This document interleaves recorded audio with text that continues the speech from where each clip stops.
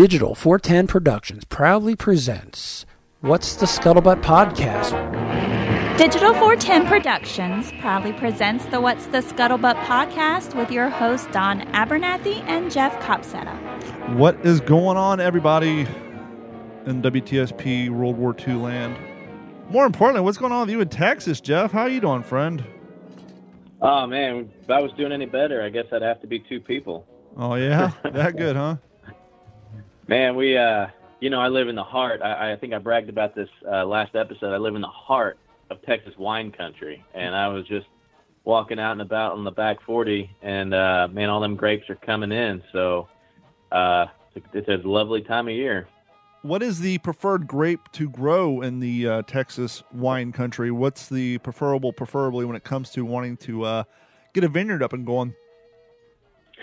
That's a really good question. There's about 3 different kinds of grapes that grow just on our place up here. Muscadine is kind of pretty popular. It's not a very popular wine, but it's a popular grape that just kind of grows wild here. But you can imagine all of the wineries around here that have their little grape stock, all the birds that eat them, and the seeds spread everywhere and cross-pollinate and everything. So there's all kinds of grapes growing out here, man. When did when did the vineyard thing pop up in that area? Has it been going on a while, or is it relatively new? No, as far as I know, I don't know the time frame, but apparently in France there was some huge brush fires decades ago that knocked out a lot of the French vineyards over there. And it was actually, they had transplanted a lot of the grapes from here to France to actually help get that thing back going again. So Texas and France, and of course like Napa in California, it's all, kind of similar amounts of rainfall and atmosphere. And I guess so they grow just as good here as they do over there. So no, I think it's been like this for quite some time. Well, the only reason I ask, I know it sounds like a silly question, but I grew up in northern Kentucky, and there was never any vineyards there. And I left, I moved to Ohio, but I stayed in the area, in the tri-state Ohio, Indiana, Kentucky area until 2001. Then I moved to California, and then I migrated down to Florida. And I went back home to Kentucky like a year and a half ago. In the area of Kentucky where I grew up, there's all these vineyards now. It's like the northern Kentucky vineyards and wine area. It's like, when did this happen? When did somebody come here and figure out, the mineral content of the soil or the water that comes from these springs, whatever, because it gets cold during the wintertime. We have snow and all that, so I guess they either have a growing season or they do it in greenhouses. But for some reason, someone decided northern Kentucky was like conducive to growing grapes, and all of a sudden that area is now considered wine country in Kentucky. And I was like, when the hell did that happen? I've only been alive for 42 years, and this just happened within the last 10. Who decided that this was the thing to do? So that's why I kind of asked if it was a growing trend in that area or if it has some legacy there. That's the only reason I asked. Yeah. I think it has some legacy. What is 4th of July like in the Lone Star State? It's pretty wild. I attended a wedding. It was a beautiful wedding. Yeah. So I didn't get to do all the cool 4th of July festivities that we typically do, but it was a little more chill than years past, of course, with everything. And I know probably some of our listeners who don't live in Texas probably think that we're just a bunch of rowdy rednecks down here just catching stuff on fire and shooting guns in the air. That's not always the case. No, that's what we do down here in Florida. Civilization. Well, I got to say, the barn that you were at, that was freaking beautiful. That place was outrageous. Oh, man. Yeah, that was just a beautiful venue. That's not 10 miles north of me, just out in the middle of nowhere country, just beautiful rolling hills, and it's called Hidden Ranch or Hidden River Ranch, I think it was Hidden River Ranch, and no kidding on the name, because you go through this big, beautiful automatic gate, and it seems like you're driving forever on this private land. Just whitetail, grazing everywhere, and these big, nice ponds with these huge windmills, and of course, thousands of live oak trees. And you finally crest this hill and see the venue, that barn that you saw, and the reception hall, and overlooked a huge pond, and it was beautiful. It was just so typical Texas, man. It really was. It was awesome. My parents lived out in Texas in the early 2000s, and sadly, I wasn't able to visit them at their home there. So the only time I have been to Texas was when I was out there hanging out with you, and I love the state. I think it's a beautiful place, and I get excited every time I see anything coming out of there. I got so excited, in fact, that I had to trade in my Toyota Tacoma for a Tundra that was built in San Antonio, so I at least brought that home with me, I guess. But right. Real quick, before the show, as I mentioned on past episodes, a friend of mine a while back, he worked in radio, and he thought it'd be a great source of content for this podcast. He got me the New York Times Complete World War II, the coverage of the entire conflict. Basically, what this is a republication of every single news story that the New York Times put out, even up before the war, when things started popping off in 1938. It even goes back a little earlier than that when they're covering world events. And one of the things I like to do is the day that we record a podcast, or if there's a holiday or something of note that has just happened, I like to go into the book here and find some news stories. It's pretty cool. This, on this date in 1943, this is what the New York Times posted. And Jeff, I got to tell you, I don't know if it was the Times, maybe because we had decorum, or if we had appreciation for the nation in itself, unlike sadly what we're seeing now. What I'm bringing up, the reason I bring this up is, okay, let's turn to the book. Let's see what happened on July 4th, 1941. Nothing. The New York Times did not post anything about the war on July 4th. They posted the text of Stalin's broadcast on July 3rd. The next story that they posted wasn't until July 7th.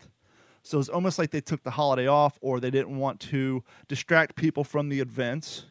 Or maybe I'm just, reading a little too much into this. Maybe there wasn't anything going on. So let's skip to 1942. July 2nd, they put a story out. Nazi claims ports. July 5th, Navajos complete training as Marines. Once again, no news story ran on July 4th in 1942. Okay, once again, maybe it was a slow news day. So let's skip ahead to 1943. They ran a story on July 1st. MacArthur starts Allied offensive in the Pacific, and didn't run the next story until July 6th. So once again, they took the 4th and the 5th off. And the story continues. We go down to 1944, July 3rd. Inquiry confirms Nazis' death camps. 1,715 Jews said to have been put to death by the Germans. The next story, July 5th. Nazis continue to guess about General Patton's army location. And then let's go to the end of the war, 1945. July 2nd, 4,000 tons of fired missiles bring ruins to 4 enemy cities. The next story about the war wasn't until July 17th. So I just thought that was maybe a little insight, because once again, this book claims to have every single, news story that the New York Post, the New York Times ran during the war. And it's just, I don't know, I just found it a little interesting that every year through, even before the war, from 1941 to 1945, they ran nothing on July 4th or 5th. It's like they're just trying to go on vacation, or maybe just give a world a break from the bad news, which is complete opposite of what goes on now. All right. We feed on negativity. Now the media's like, hey, everybody's home on vacation. Everybody's home watching TV. Let's get everybody on the panel, double down, and just talk about how horrible everything is. And it's just, Can we bring decorum back a little bit? That'd be nice, wouldn't it? That would be nice. But, history does repeat itself, so it'll come back. Yep. Down here, because of the COVID and all the cancellation of the 4th of July events, they actually made fireworks legal here in Florida for this year. Now, I know some of you at home scratch your head saying, wait a minute, I was down in Florida last year. There's fireworks stores all over the place. You're trying to tell me they're illegal?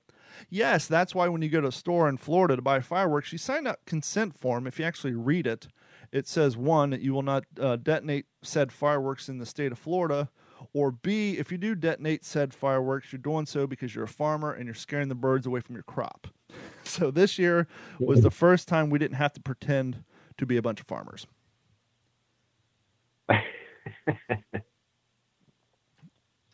This episode of the What's the Scuttlebutt podcast is brought to you by our friends by At Computers. At Computers has been providing IT solutions for all of Southwest Florida since 2004.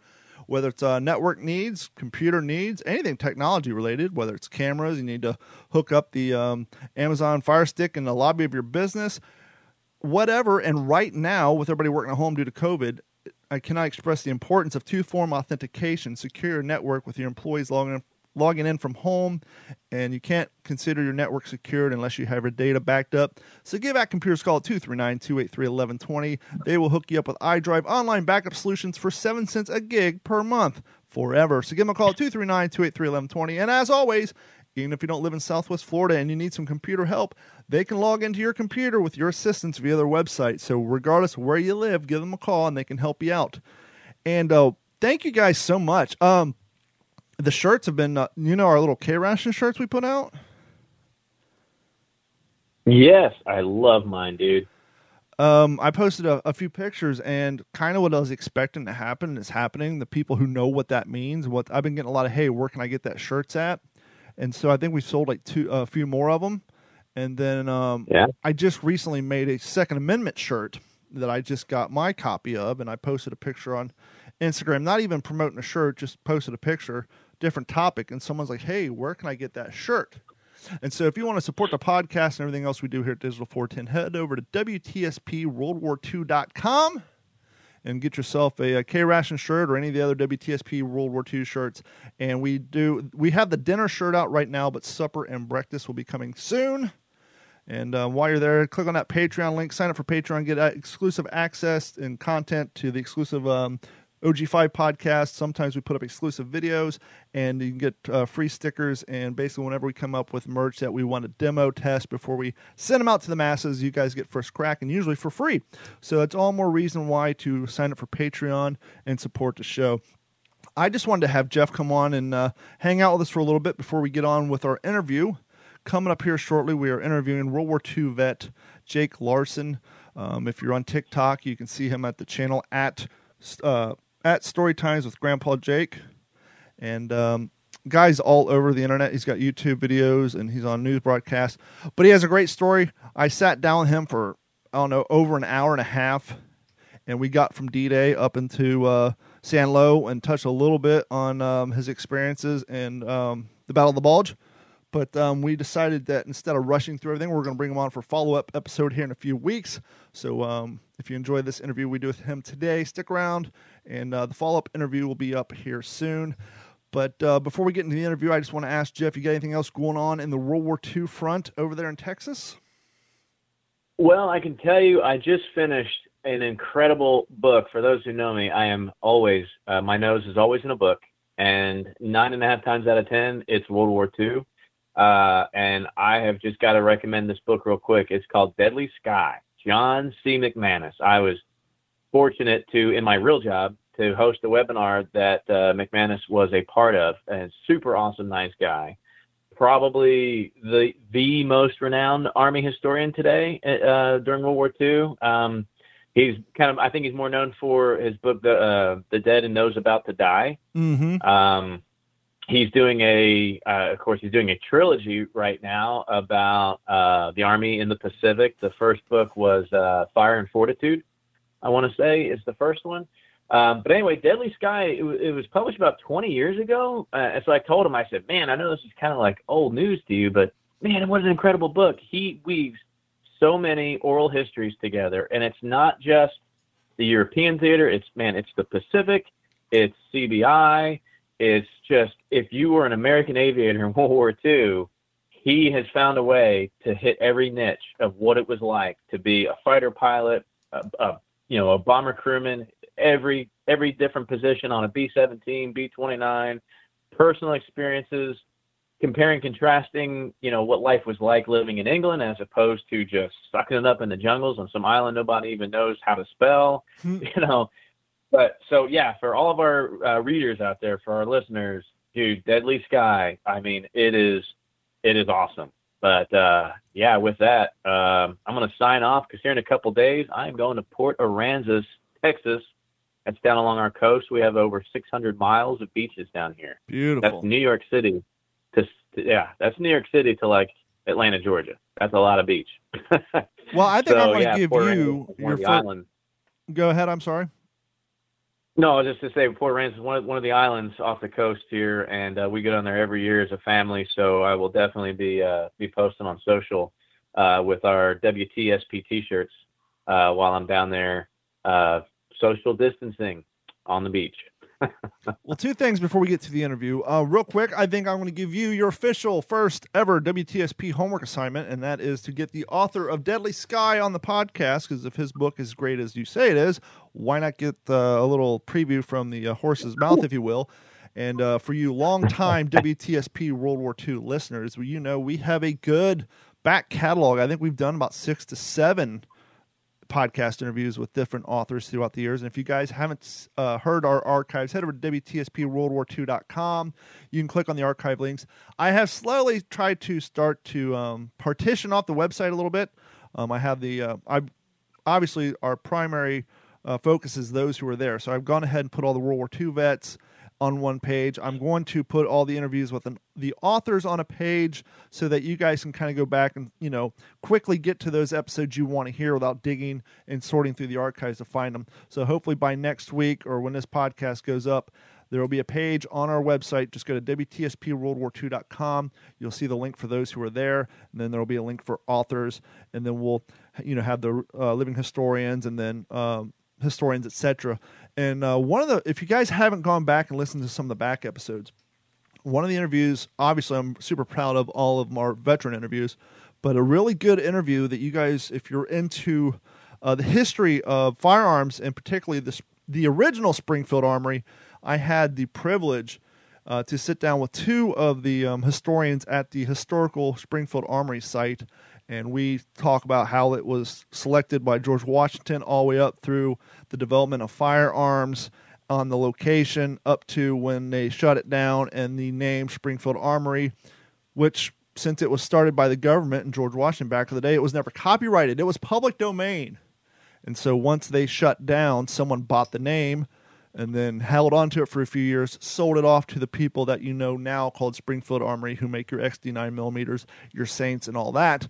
But other than the name, there's absolutely no relation. So we get into that in great detail. So go check out that episode in the archives as well. That is a really fun episode. Before I let you go, Jeff, I had someone share a concern with me. I don't know how you feel about it. And he said to me, I'm concerned that if these riots and protests don't stop, it's going to kill the hobby altogether, reenacting.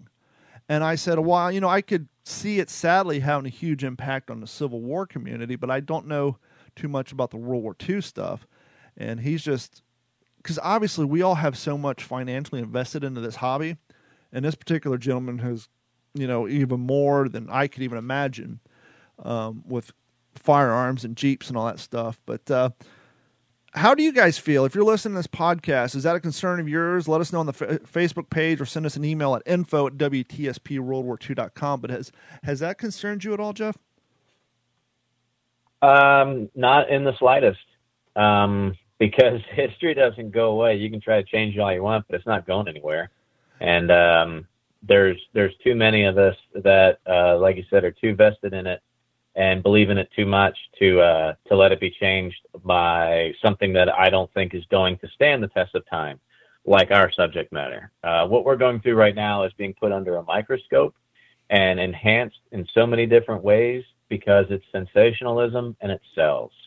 History doesn't sell. We always try to sensationalize history, but if we just truly dig back to what actually happened, it cannot be written any better. A screenplay for a movie could not be better if they just followed history to the letter. And I wholeheartedly believe that. So it's going to stand the test of time. And what we're concerned about, or what some of our folks may be concerned about, will not. And that's just my personal opinion. I'm not worried about it in the least.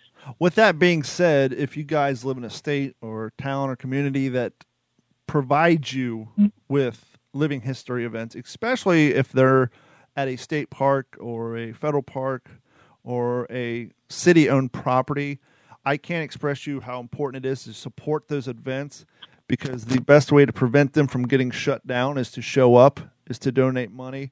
And I think that's more what he was concerned about, especially down here in Florida. We've already had a lot of the state-owned parks have already prevented any weapons demos with any weapons using brass cartridges, which is great if you're Civil War or French American or anything prior to World War I. But that completely prevents World War I, Vietnam, World War II, Korean, etc. from doing. We can do living history displays, but sadly, without the bang bang boom boom, a lot of times the public aren't interested in showing up. And so I think he's concerned that the fact that we've already lost a lot of events in this state due to that. He's concerned that the state will continue to fall under the pressures of angry groups of people and just kill it off down here altogether. And I think, that's his primary concern. I don't feel that way. Once again, I think the guys in the Civil War camp, no pun intended, will probably have more of a problem just because of some of the symbols that were around during that time that are in the news today. I think some of the events may get a little pressure, but like you said, and like we all know, a good thing and a bad thing about modern day society is we have a short attention span. It's a bad thing because we don't like to focus on anything, but in events like what's going on now, it's kind of a good thing that hopefully, kind of like Jeff insinuated, that this whole thing will pass by soon and we can get back on with our lives. But hopefully it don't affect our community more than it already has. And once again, if you guys see, actually, I don't have to tell you guys are listening to this because you're down for the cause, but maybe encourage people who aren't so much down for the cause or don't know about the cause, maybe encourage them to, we should do take a greenhorn to an event day where we thoroughly encourage you guys to find people who's never been to a living history event or display and take them to see why it's so damn important and to help, support the groups and the communities that put these things together because, as you all know, if the public don't show up, the events don't go on. That's right. Well, Jeff, I appreciate your time, but we got us a good interview coming up. And I know you're going to be going out of town, but I will touch base with you here soon. And you got a homework assignment now. We're going to try to get your first guest ever on the show. And thanks. It's good talking to you. We love having you on. Yeah, man. I'd be interested to see what the feedback is from the listeners. Be interested if we get any emails or anything on social about any concerns like that. I'm glad you opened it up. I'd like to hear what people say, and I'd love to discuss it with them.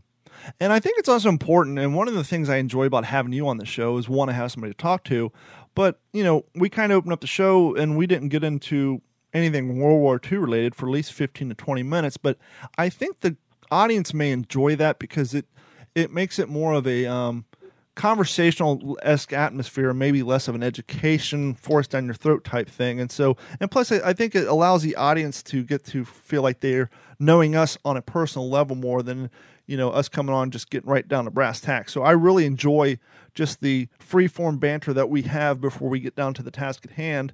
And I hope you enjoy it too, and I hope the audience enjoys it. So let us know if you guys want us to stop talking about wine and 4th of July and just our personal lives and get down to brass tacks, let us know. And if you enjoy it and you want more of it, let us know too, so we can shape this show to please you guys and to bring in more people. And the ratings are up. Thank you guys so much for that. And so just keep listening, share with your friends, and thank you guys so much. Thank you, Jeff. Yep, thank you guys. And joining us on the phone, we are very proud and happy to have Mr. Jake Larson. As I said before, I came across him on his TikTok account, ran by his granddaughter, Michaela, called Story Times with Papa Jake. Mr. Larson, how are you doing today, sir? I'm doing just great. Happy to hear. I can't remember when I had an acre of pain.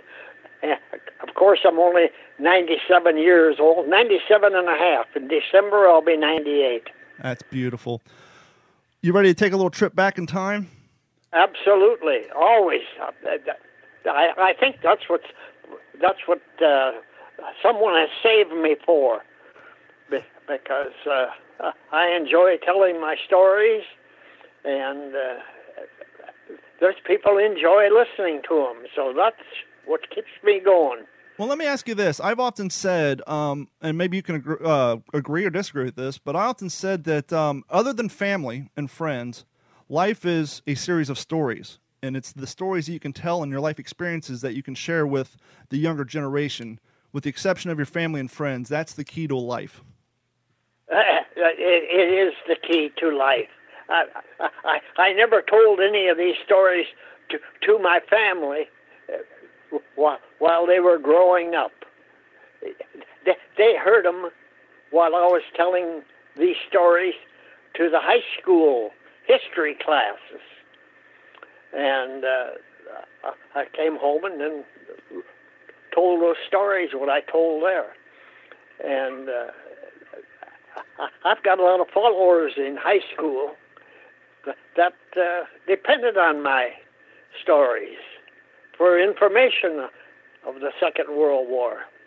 And that's one of the things we like to do here at the What's the Scuttlebutt podcast. And so let's start telling some stories. One of the things I like to do whenever we have a veteran and or someone who was living at that period of time, it's a simple question. It kind of sets the pace. Do you remember where you were during Pearl Harbor? Do I ever? Yes. I was at Camp Claiborne, Louisiana. I had joined the National Guard when I was 15 in 1938, along with my first cousin, Chick Larson. We joined the National Guard at 15, and in 1939, we went to a year's training at Camp Ripley, Minnesota. And in 1940, we had another month training in Camp Ripley. In 1941, we were inducted into federal service February 10th, 1941. I had just turned 18 in December. And Chick was still 17. He's 4 months younger than me. Where did you grow up? I grew up in Hope, Minnesota, on a farm. On a farm. I grew up on a farm that had no electricity, no running water, and we milked 30 cows by hand. Wow. Every morning and every night. Well, the reason I asked is you said you went to basic training at Camp Ripley, Minnesota, and I was thinking, well, if you grew up in California or Arizona, someplace hot, and then you went to Camp Ripley in Minnesota, my next question was going to be, was it during the summer or winter? And if it was in the wintertime, how did you handle it? But since you grew up in there on a farm, it was just another day for you, right? That was it. I was born in December, so cold never made any difference to me. It was a survival at that time. I was born up in the time of Prohibition. Mm-hmm. My dad was a part-time bootlegger, because they couldn't make a living with the farming. He had farmed 160 acres with horses. They had no tractors or anything like that. And they lost the farm because they couldn't make the payments. Wow. And when Roosevelt got in there with the New Deal, he started the Federal Land Bank. And I can remember my parents going down to Blooming Prairie, Minnesota, where they had a land bank set up there, and he borrowed the money to pay off that payment. You know, I think a lot of people don't realize back then, if you didn't live in a large city or a suburb, a majority of the country were farmers, and a majority of the young men and women grew up on farms, and that probably really contributed to what you guys were able to do during the war. Yeah, the payment he couldn't make, that they were going to take the farm, was $500. Wow. $500 today sounds like chicken feed. At that time, it was life and death. Yeah. So the reason we joined the National Guard at 15 years old was for the money. every 3 months, we'd receive a check for $12. $12 was like money from heaven at that time when you don't have a penny. I had to work my way through high school by helping work for a lady that had 8 room and boarders. And for my room and board, I ran home at noon and put that dinner on the table and cleared the table and ran back about a mile to school. Couldn't go out for sports. That's what got me to join the National Guard. And it's things like that probably pulled me through the war and saved my life, because I had more training than anybody else. I was in an infantry company. What division were you assigned to? The 34th Infantry Division, the Red Bull. Nice. So, and so after boot camp, when did the orders come out for you guys to ship out overseas? After well, you've got to realize I was in before the war started. Yep. Pearl Harbor started while I was down in Camp Claiborne. And 1 month after Pearl Harbor was when my 3-year enlistment was up. Wow. So the Japanese taking Pearl Harbor there just delayed my retirement. Yeah, because for the duration, that's the way they put it. You're in for the duration. But I have no regrets for at the time. serving. At the time, how did that affect your morale? I mean, you just did your 3 years, peacetime. Yeah, there was some stuff going on overseas, but it really didn't affect us at the time. And now your enlistment's up, and then this happens, and then you're told, "Hey, you're here for the duration." Anybody, everybody that was in the service, I say everyone. I don't recall anyone saying bad words. After Pearl Harbor, they were all gung-ho to get it done. So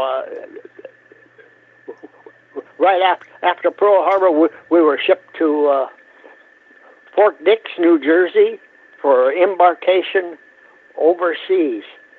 Hitler had proclaimed war against the United States, and so we were taking up the flag.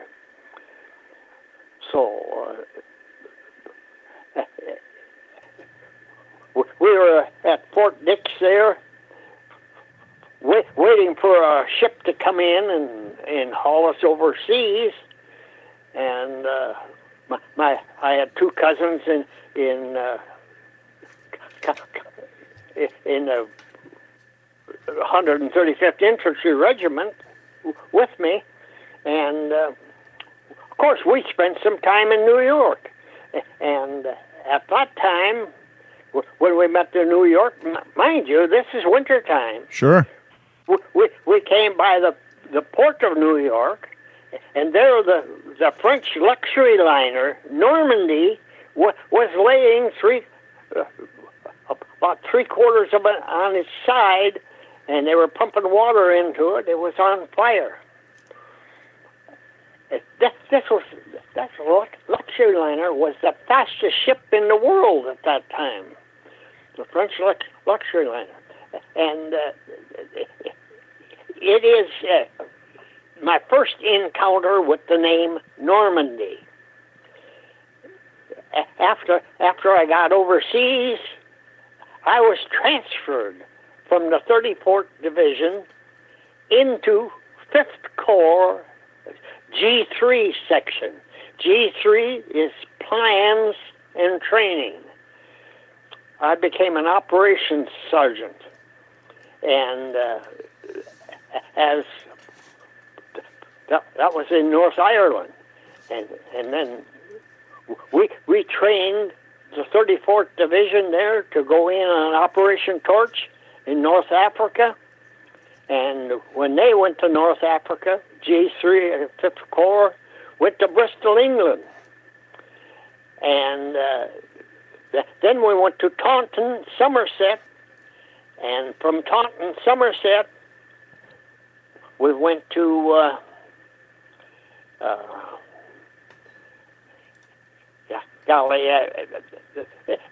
anyway, that's where the.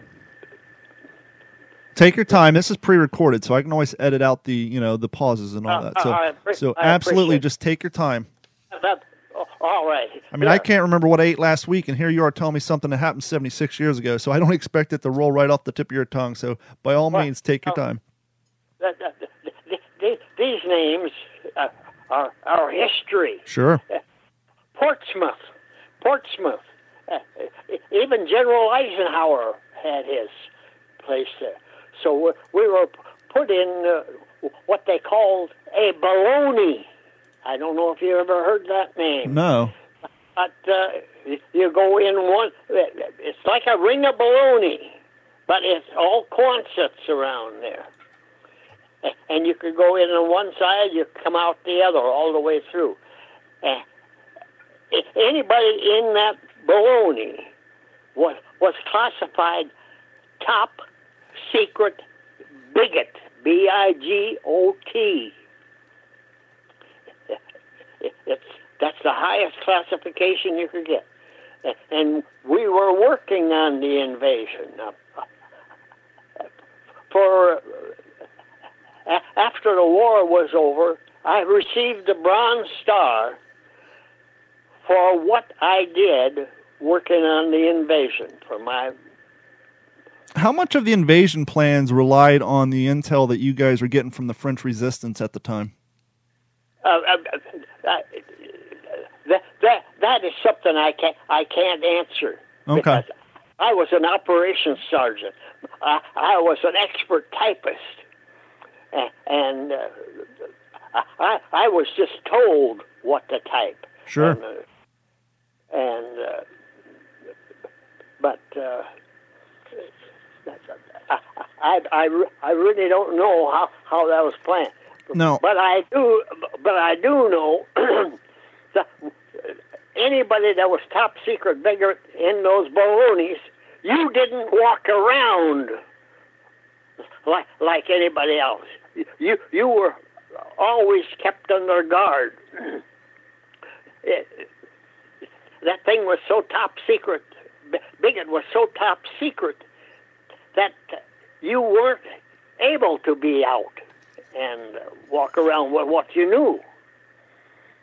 And so you didn't have the luxuries of the minimized, freedoms that the other soldiers had by. Oh, you were kept right in there, and when you were there, you worked on the invasion. That's what you did. Now, I know from watching one of your stories, there was a day where you were kind of just milling about, minding your own business, and someone from the higher brass came down and basically acquired you to go with him on a reconnaissance run in a Jeep. Can you tell us about that a little bit? Oh, no, that was after the war. That was after we landed. Oh, okay. I apologize. Yeah. So that was after we had taken St. Lo. Okay, well, we'll get to that naturally. And so you spent the time in the top secret bigot. You guys are coming up with the invasion plans, and then the day comes. Well, obviously, as we all know, the original... The day was June 5th. Yes, correct. June 5th was the original day. And because of bad weather and because the invasion was going to rely heavily on the Pathfinders and the airborne going in first, you guys had, and plus, obviously, with ocean tides and the sea levels, the whole thing had to be scrapped and pushed out a day. Yeah, that's exactly what happened. But I'd like to interject now. Sure.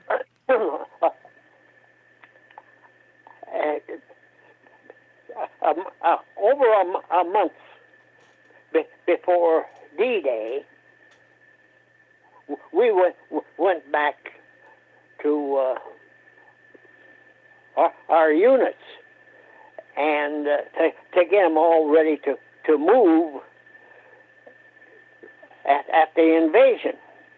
And the British at that time were having an operation, they call it an operation, at Slapton Sands. It was for the benefit of the Americans. They were invited to participate, and Slapton Sands on the southeast coast of England, between Plymouth and Portsmouth, the landings there were like landing on Omaha Beach. And these special landings, we were supposed to come in there on LSTs, that's landing ship tanks. And these landing ship tanks, instead of holding tanks, they held 400 of soldiers. And the British were going to greet them at Slapton Sands with live fire. Now, for those listening at home, correct me if I'm wrong, but this Slapton Sands operation was essentially a dress rehearsal to prepare you guys for the D-Day invasion, correct? Absolutely, yes. So we were going to get a little indoctrination from the British, and there were three of those LSTs, and I happened to be in the left one with 400 of us there, and on top they had armed soldiers and machine guns and everything, so that we couldn't be intercepted. There was another one of these landing ship tanks to the right of us. About I was very poor at judging distance in the water. I would say half a mile away, and then there was a third one, another half mile farther on, and behind us there were groups of landing ship tanks, and I think there was 11 in all. But they were in threes coming up there to Slapton Sands. When we got close to Slapton Sands, 2 German E-boats intercepted us, and they torpedoed the 2 landing ship tanks on my right, and they shot the heck out of the components that were taking care of the one I was in. In fact, they shot so much of the stuff that they cut off our air, and we were diesel gassed. 400 of us laying there on the floor vomiting and trying to breathe through wet handkerchiefs. And I don't know how we made it back to Plymouth, England. We got down there, and we stumbled out of there, and there was a full-bird colonel that got us to attention. And he said, under penalty of court-martial, you cannot talk about this even to your commanding officers.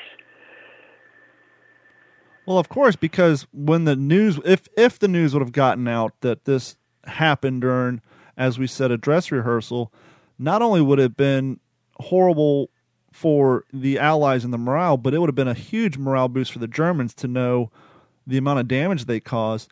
And for those at home, keep in mind, you guys were there essentially doing a dress rehearsal, quote unquote. The British had live fire, but I'm assuming the rest of the Allied equipment had minimal ammunition on it. So you guys were basically sitting ducks. You really couldn't defend yourselves from the Germans, could you? We couldn't. We had no way to defend ourselves. We carried the M1 Garand. Yeah. Well, it was like a pea shooter against their ammunition and stuff. Well, I often tell people who don't realize that when you guys landed and when you're doing these operations, you were essentially wearing your Sunday best. You had on wool trousers, a button-up shirt, boots, and then you just put on some leggings, a helmet, and a haversack and called it a day. You guys, you weren't in special tactical equipment. You were wearing the same thing you would have worn on Sunday at church. Our main piece of defense was our helmet. And that pretty much provided you protection from ricochet and flying rocks. From shrapnel. Exactly. Yes.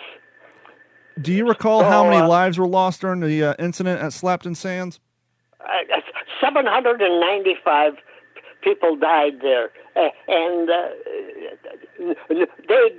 our Army did not tell anyone of the surviving families that their sons were killed at Slapton Sands. They told them they were killed in the invasion of Europe on D-Day.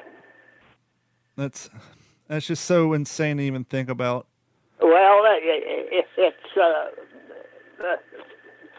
they said they did it to prevent the Germans from knowing how many casualties they killed over there. But don't you think the two E-boats reported back that they had sunk two landing ship tanks? Well, if the Germans were anything like the Japanese, they probably reported that they sank 12 because they always embellished everything to make their officers happier with their performance. They did that, yes. But they didn't have any proof in the publication, see, and nothing came through on that. The Allies kept silent about that. And it was for 40 years. Yeah. For me, before I found out that was leaked. So I had not told a soul about that. I mean, and that's just one more. Obviously, this is before the landings, and so early on in your war experience, because you already served 3 years in peacetime, but early on in your war experience, you already have this emotional baggage to carry with you and to keep under your helmet and focus on the upcoming objectives and missions, and things are just going to get worse and worse. It just, to start off everything with that burden, it's just, I guess it was a foreshadow of what was to come, right? Well, I've got also an exciting thing about D-Day. If you want to hear a little bit about that. I got all the time in the world. I'll sit here for the next 3 hours. You just keep talking, sir. All right. I was on the command ship. But I landed with the 1st Division. Big Red One. The Big Red One. We had the 1st and 29th Divisions under us. We were in charge of Omaha Beach. That's 5th Corps was in charge of Omaha Beach under 1st Army. And 1st Army also had Utah Beach. That was under 7th Corps. And the 4th Division was supposed to come in on Utah Beach. Now, I didn't know this particular until years after that Slapton Sands incident was brought up. But 400 of the ones that were sunk were from postal land on Utah Beach. So they had to get another division in there. I don't know today what that division was. And those were guys that landed on Omaha Beach without any warning. That fast. Wow. What wave did you go in on? The waves were all screwed up because Omaha Beach, they could not take any more onto the beach because the Germans were defending it so much. So rapidly. I think we just went around in circles out there. It seemed like forever. Now, that's a very good point. I want to pause right there real quick. Two things for the listeners at home who aren't up to speed on D-Day. One, part of the battle planning was that the Air Force was going to go in and bomb the beaches, thus making deep craters to provide giant foxholes for you guys to hide from the machine guns. That didn't happen. Most of the pilots were new and they missed the beach, and so you guys didn't have the craters to rely on. But more importantly, you just said you were out there circling for hours and hours. Could you, for those listening at home, imagine what you got your helmet on, you got your 8-pound M1 Garand, you got ammo, you got your belongings in your musette bag or your haversack on your back. Oh, wait, it was our backpack. 75 pounds we carried. 75 pounds, and you guys are cramped, elbow to elbow, sitting. 30 of us in that in those LSTs. And so 30 of you are riding around for hours, cramped, can't move, got all this weight on you, and then finally the time comes and they expect you to be able to get up and run through deep water. It was a flat-bottom boat. It was rough seas. Some of the guys were vomiting. They were seasick. And there's another blessing I've got. I don't get seasick. And but I got pretty upset. Sure. When you see others vomiting all over. People don't also take into account the environment, i.e. the landing craft you're on. I've had the benefit of doing a history event where we did an amphibious landing in Alabama from a real landing craft. Those ramps, when they get wet, were super slick. And so not only have you been sitting there, now you're getting fired upon, you're supposed to get down this ramp in an orderly fashion, carrying all this heavy weight and not slip, fall into the water, create a... We didn't have any problem there. When we got off, the ramp was so down, we landed in water that came up to our chins. The guy didn't put us in close enough. But did you have to inflate your invasion belt? We had no invasion belt. Wow. I had no invasion belt. None of us had invasion belts. Our helmet was upside down, and air in the top of that helmet held us up, I think. Now, when we got on that landing ship, I was the first one in there. Came down that rope ladder, and the water was coming up 3-4 feet, and then down, and then up and down, and that landing craft was coming like that. So getting on it was just about a impossible thing, but we did. And I was at the last end there, right by the Navy pilot. So when they came off, I was the last guy out.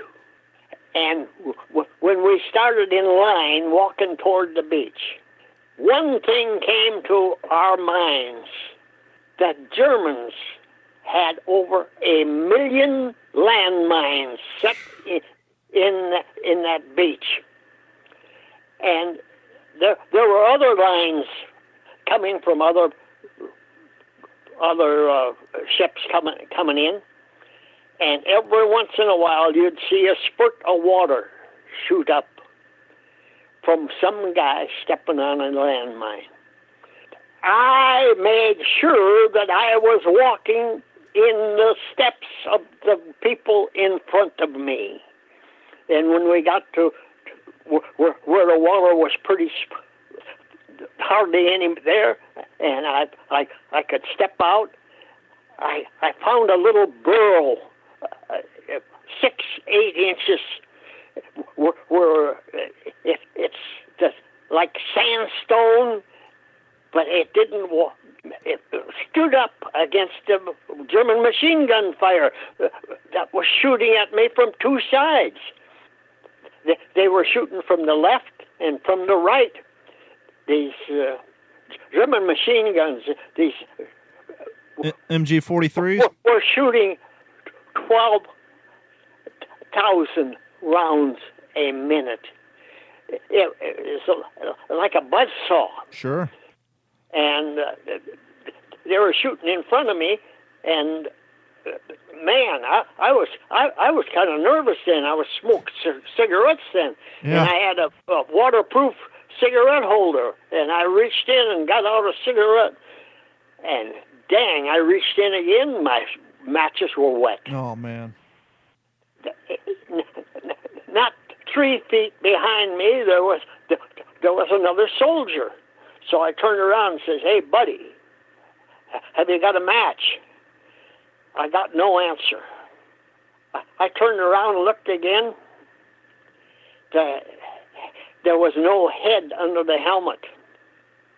And to this day, I thank the spirit of that boy for me getting up and running. I came in must have came in at the time where they were reloading their machine guns, and I ran, and then they started to shooting at me, and part of the way there, I looked up and I said, "God, what the hell am I doing here? I can't see anybody to shoot at, and they can shoot at me." But I made it to the cliff. I made it, and I thank God to this day for guidance from the soul of that soldier that had lost his head down there, back there. How old were you when you were landing? I was a 21-year-old buck sergeant. 21 years old. Now I'd like to finish telling you. Sure, please. We finally made it up that place where we were going to go up was filled with barbed wire and stuff, and we couldn't get in there and crawl up that damn cliff. And so they got some Bangalore torpedoes. I don't know if you have ever heard of Bangalore torpedoes. They're just pipes. Yeah, they're about 7 feet long, and then you can screw them to another one to make them longer. And you could push one into the other and double the charge. They got some of those, and they started putting those together.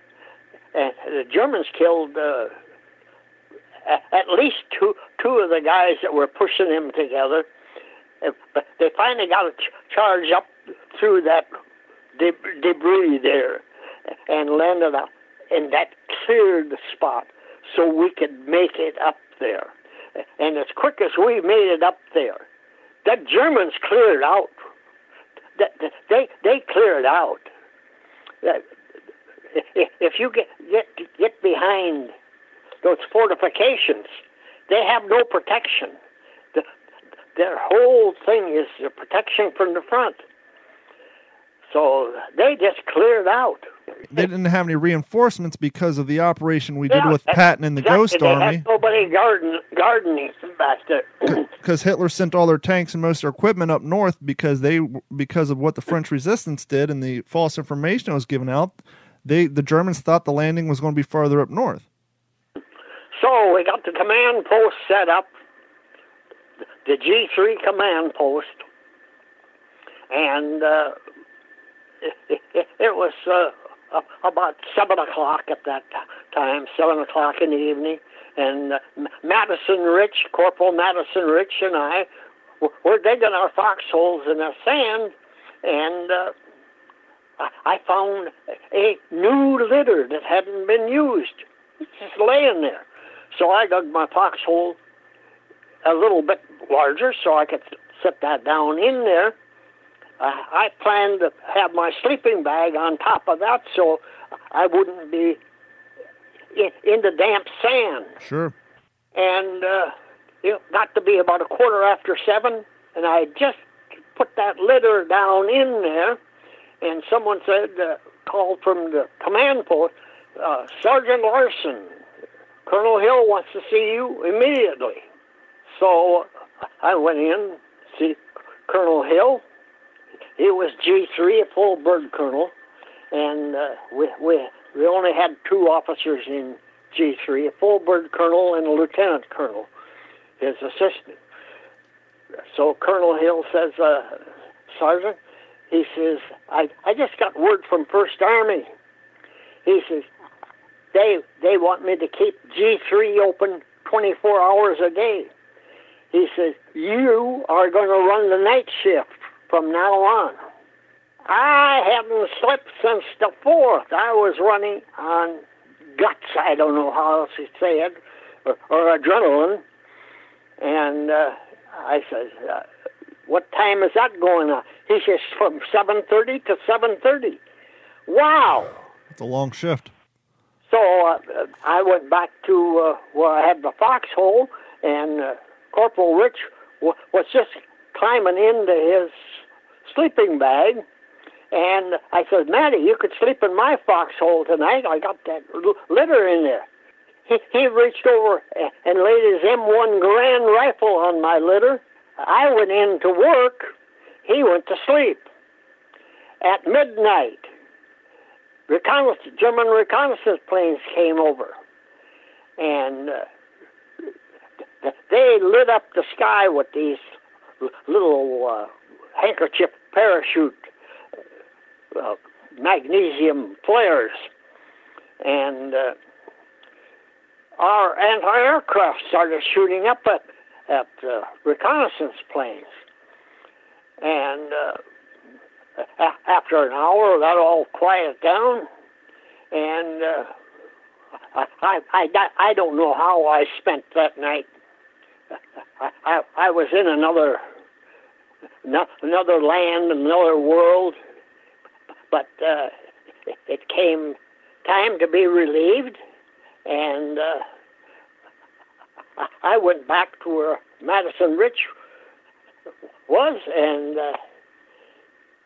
he reached over and picked up his M1 Garand off of my litter, and it fell in two. A piece of shrapnel from our anti-aircraft had come down and hit that gun and broke it right in two. Wow, and that's a heavy, thick stock on that thing, too. It's unbelievable. This story, people say, oh, did you just make that up? For confirmation, on the 75th anniversary of D-Day, I was over in France. I was on Omaha Beach. I had 5 reporters following me, and a German photographer trailing behind. After the 5 reporters got through with me, a reporter from Moscow came and interviewed me. And this was broadcast all over the United States. And I got cards from Sweden. And there was a young guy in New York that saw that broadcast, and he called his brother in New Jersey. He said, you know, Frank, he says, I wonder if that Jake Larson they're talking about is the one our dad always talked about. And finally, they got a hold of the bagel shop, because I mentioned that, and they got a hold of my son, Carlin, and this guy said, you know, my dad talked about Jake Larson when he was over there, and about that, his gun being broke right in two at the landing on D-Day, and Carlin says, well, what was your dad's first and last name? My dad's name. Sorry. That's all right. I can't believe that I'm getting into this way. My dad's name was Madison Rich, and my son said, "That's the one."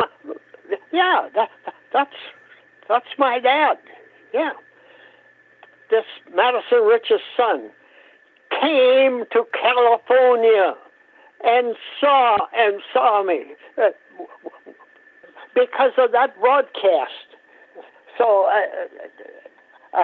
I'm reassured that this isn't a made-up story. it's confirmed now.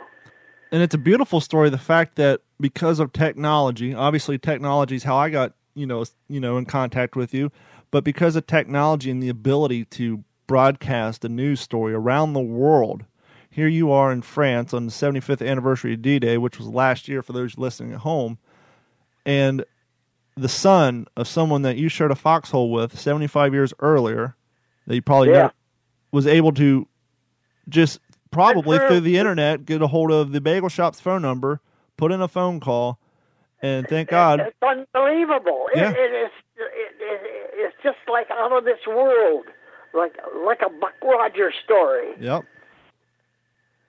I am so blessed, Don. I'm so blessed in life, and I was blessed over there, and I want to here state that my reason for going over to the 75th anniversary of D-Day was not for my benefit.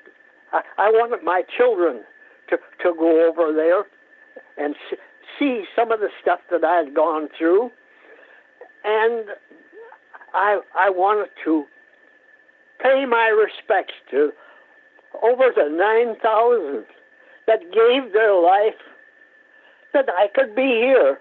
I'm the only one alive. I'm the only one alive in the 3 different units that I was in. I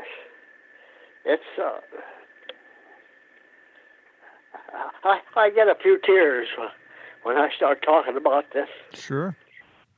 And not only is it important for your family to go over there, because as I've said, talking with other vets in the past, it's one thing to read it in the books, to see some old black and white photos on the internet, but when you're standing there and you're smelling the sea air and you're seeing the wide, vast range of that beach, now all the stories that you've heard your grandparents talk about, your parents talking about, or you've seen on TV, or you've heard in interviews, it all becomes more real.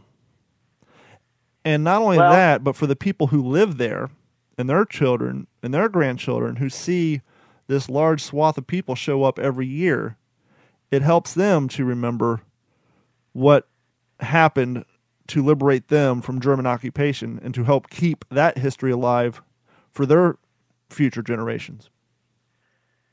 Yes, see, I didn't realize how we were going to be honored over there. They had this amphitheater for all of the veterans that landed on D-Day. And there were about 60 of us there. And President Trump came in, and the French president came in, and the French president came in and started shaking the hands of every soldier that landed on D-Day. And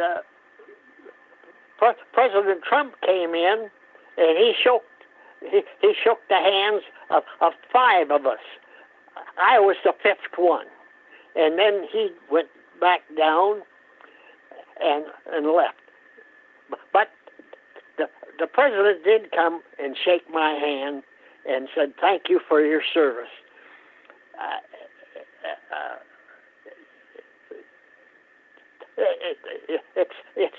It's unbelievable that things like that happened to me. I've been so blessed in life,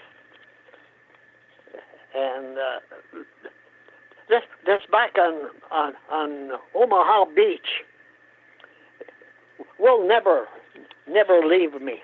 Never leave me. It was a pleasure trip this time. There was nobody trying to kill me.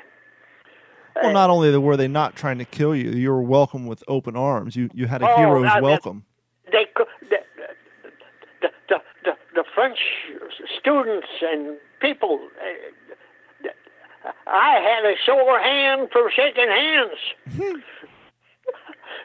It was really crazy, but those people. I wore a band that they put on my right hand arm because that was identification that you were a participant. You probably felt on that band. It said, "We remember," and God do I remember. Yes, we. And I went to Belgium. yes, over in Belgium, they still very, very grateful for what you guys did. They had the same thing on theirs. We remember, and they were more trying to get to me than the French. They just crowded you. You probably felt like Bob Hope for the day, huh? Yes, I outdid Bob Hope. Yes, I outdid Bob Hope for that period. At Mayhay, they put on a special show for me.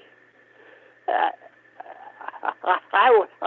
was the only one from 5th Corps alive, and 5th Corps had landed in Eupen, Belgium, and I was the only one alive. So they put on this special show. They had 3 girls from Arizona who represented the Andrews sisters to us, and they had the same songs and everything. And when we came in there, those girls were already singing when we got there, and the place was crowded. And I had special guards. I had a colonel from the Arizona Rangers. I had a private policeman from Los Angeles, and those 2 guys escorted me wherever. And when we came in, one of them said, "You belong up front, Jake." I said, "There's no seats up there." "There is now." They grabbed a folding chair and got me up front, right by the bandstand and where the girls were singing.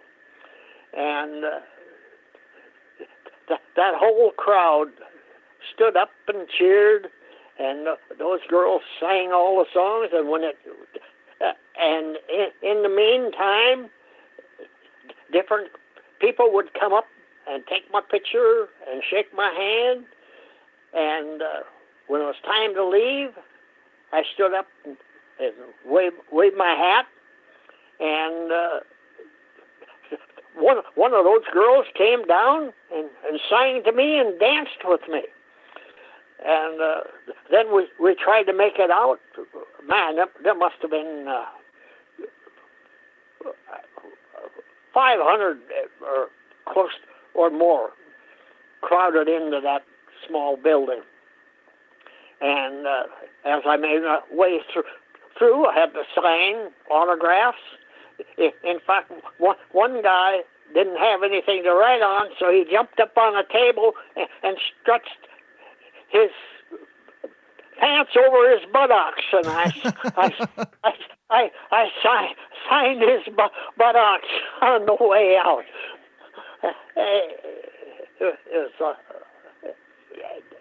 It's things like that were unforgettable. Then the next night they performed again, and instead of just like the night before, except when I left this time, all 3 of the girls came down and danced with me, and everybody was standing up cheering. And as I made my way out, signing autographs, I looked. There was a woman, probably in her 50s, standing behind the guys. The guys wouldn't let anybody up there. And she had this adoration look on her face. And I told everybody to stop, and I pointed at her. And finally they cleared a spot to her, and she pointed to herself, "Me?" "Yeah." I said, "Yes, you." And I pointed for her, "Come here." And she came over there, and I got a hug from her, and I gave her an autograph. That woman was really happy. Well, absolutely. You made her trip even that much more special. I mean, she's there witnessing all this beautiful celebration of the 75th anniversary. She's in the crowd, and you know, we kind of joking about a Bob Hope. You kind of pulled a Frank Sinatra, told security, "Hey, she's with me. Let her in." And you made her feel so special, and that's just beautiful. Well, I don't know how I could resist. She had that adoration look, you know. My God, she was enjoying just seeing me. See? So. Do you want to get into your adventures at San Lo? I understand you misplaced your firearm. Is that correct? Oh, I lost my firearm. I lost my Grand rifle off the truck while we were moving. So let's get into a little bit. So now D-Day, the beach has been captured, and you guys are moving out to San Lo. Let's get into that a little bit. All right. I see. You got to realize that I worked every night from 7:30 at night till 7:30 at night. I ran G3 at the night shift. So when I'd get up to eat and then go to sleep, that's when the war started. That's when the Germans started shelling. And I was sleeping in a ditch at that time. The ditch was not finished off, and I plugged my half a tent, whatever you call that. Shelter now. half. Yeah, into the side of that ditch. It was about 3 foot high there, so it made a good place for me to crawl in. So for those listening at home, what a shelter half is obviously back then in combat you had a battle buddy, and so to lighten the load. Well, in combat you did, but I didn't have a battle buddy. I was in there by myself. So when I woke up about 2:00, I just automatically opened up my canteen and took out the liner from my helmet, put some water in there, and I brushed my teeth. And then I was going to shave, so I dumped that water out and put in some more water. And somebody said, "Somebody on the road, man," and I'm there within 3 feet of the road, and they were carrying stuff there. I wasn't paying no attention. Soldiers going by carrying stuff, and I was just going to start shaving. Somebody said, "What the hell are you doing down there?" I said, "I just brushed my teeth and I want to shave." He said, "What the hell are you doing here? You must had this cleared. There's a 155 millimeter shell came over you and landed on the road here. We're sandbagging it. We're going to explode it." Mind you to say, I changed. I got out of there. Yep. But I was immune to any sound. Shelling and everything else. Yeah, after a while it just becomes background noise because it's so consistent. So the next day, I was up walking around, and I ran into Colonel Hill, and he says, "Sergeant, what are you doing?" I says, "I'm just walking around, just seeing things." He says, they got a new command post for us to move up tomorrow. He says, would you like to go out there and check it out for me? He says, I'll call for a Jeep. So he called for a Jeep, and I had a little handwritten diagram of where we were going to go, and he's driving along and looking, and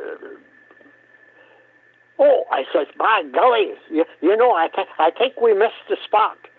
I think there was a driveway back there, and so the driver turns around.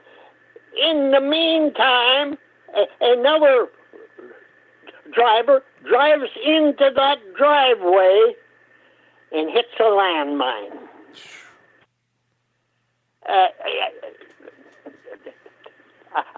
I'll tell you, I know from my experiences that somebody was looking out for me.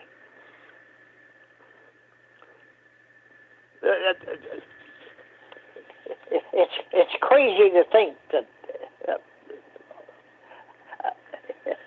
same way when I got to Belgium. If there's even to Paris and Falaise Gap, there's another one. See, all those places. Those were part of my battles. Like I went through 6 different battles, and it came out without a scratch, and came out with a pretty good memory. Yeah.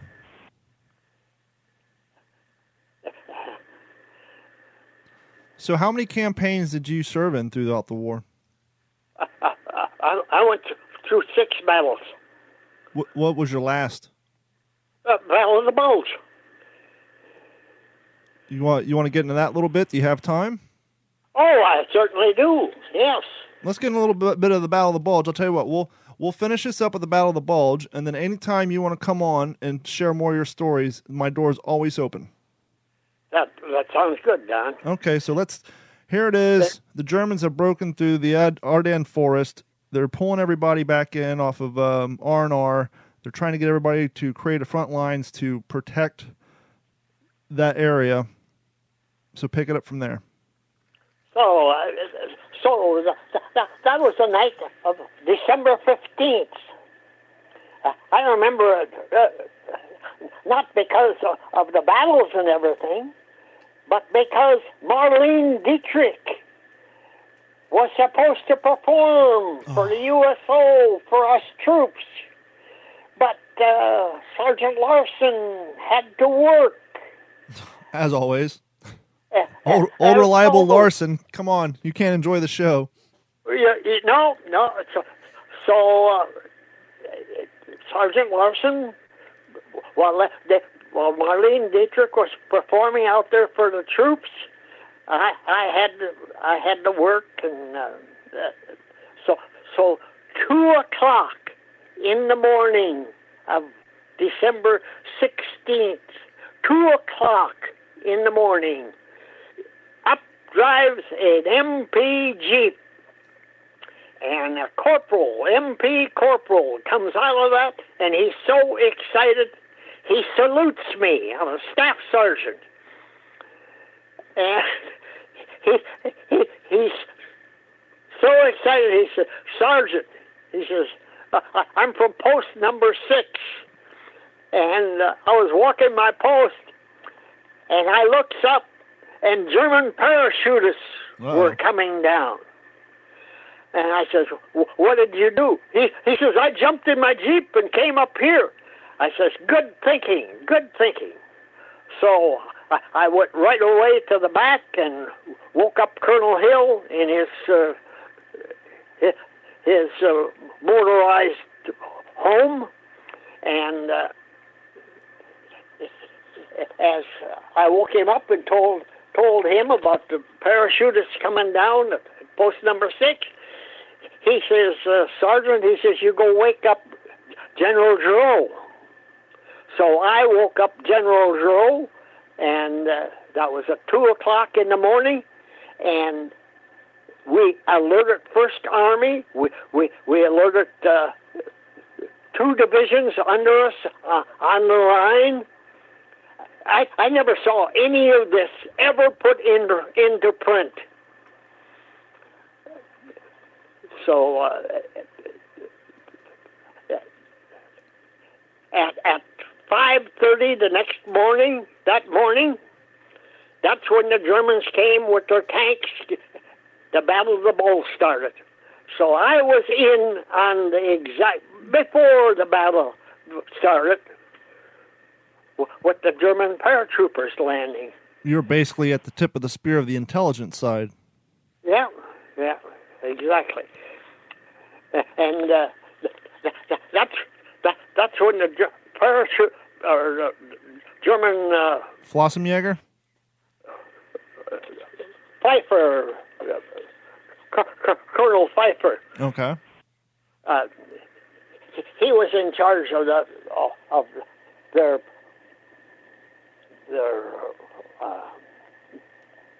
tank division. Okay. And they came through Malmedy. And they had captured. At first, I thought it was the way the news we got news pretty slow, because they cut us off from First Army by capturing a bunch of engineers down there. And it was snowing in wintertime, and they lined them up with their hands over their head in the ditch. And as the tanks drove by, they machine gunned them. They machine gunned those guys. Of course, they dropped right down and pretended like they were killed. But the machine guns, as they came in, they sprayed them regardless. Well, 4 of those guys lived. And one of them was a lieutenant, and he lost his mind. But there's 3 of them that made it through there. There were others, I think, 3, 4 that got to a schoolhouse right there close by, and instead of just saying, drop your hands and give up, they made them march out, and as they marched out, they just machine gunned those guys too. So there was no giving up.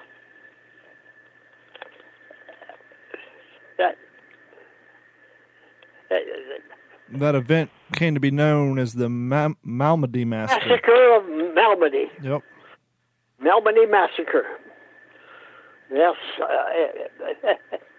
And being cut off from First Army, we were assigned to Field Marshal Montgomery's 21st Army Group. So that's where I spent the majority of time as a part of Field Marshal Montgomery. How many people do you know that was also part of the British forces? Me personally, just you. Our whole group, whole 5th Corps was there. Yep. The whole 5th Corps.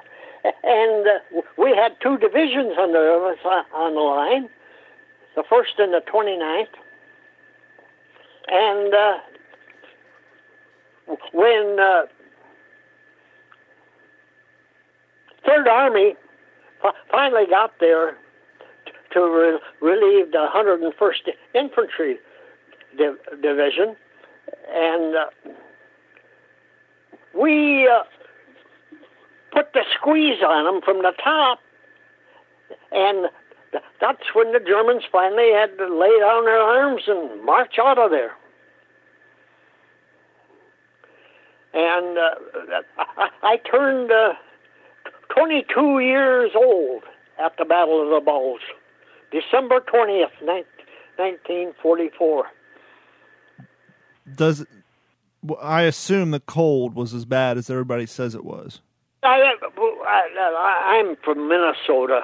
I don't remember the cold, but I do remember the guns and the shooting and everything. I don't remember the cold at all. I just don't. Well, and that's the benefit of the environment in which you were born and raised. It allowed you to function at your normal level, opposed to men who grew up on the West Coast or Florida. There were some guys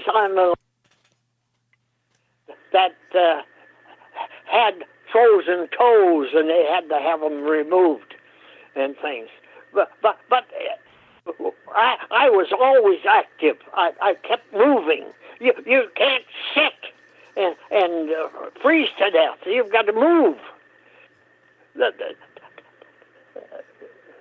That's one thing. When it's cold, you just don't say, I give up and stay. You got to move. You can't let the weather take over you. How does one do that when, stuck in a foxhole on the front line, though? I mean, there's probably... Well, pound your feet together, stomp them or something. They can't hear that in there. Sure, everything's muffled. Yeah. His name is Jake Larson. You can find him on TikTok via his granddaughter's page at Storytimes with Papa Jake. Jake Larson, thank you so much for your service. Thank you so much for your time. I thoroughly enjoyed the interview. And as I said earlier, I will get in contact with you and we will have you on for a future episode. How does that sound? It's been a pleasure, and I appreciate using your time to interview me. Well, it was an absolute pleasure. One of the things I like to do when I interview vets, with all the life experience you've had, and with even now it's even more relevant, with all that's going on in the world, do you have any advice for the younger generation? I join the service. You'll never be sorry. You'll never be sorry. We need all the help we can get, and God bless all you who are in the service, who have joined the service, or are planning to join. It makes an individual out of you that no one will overlook. You'll always be thankful for your service.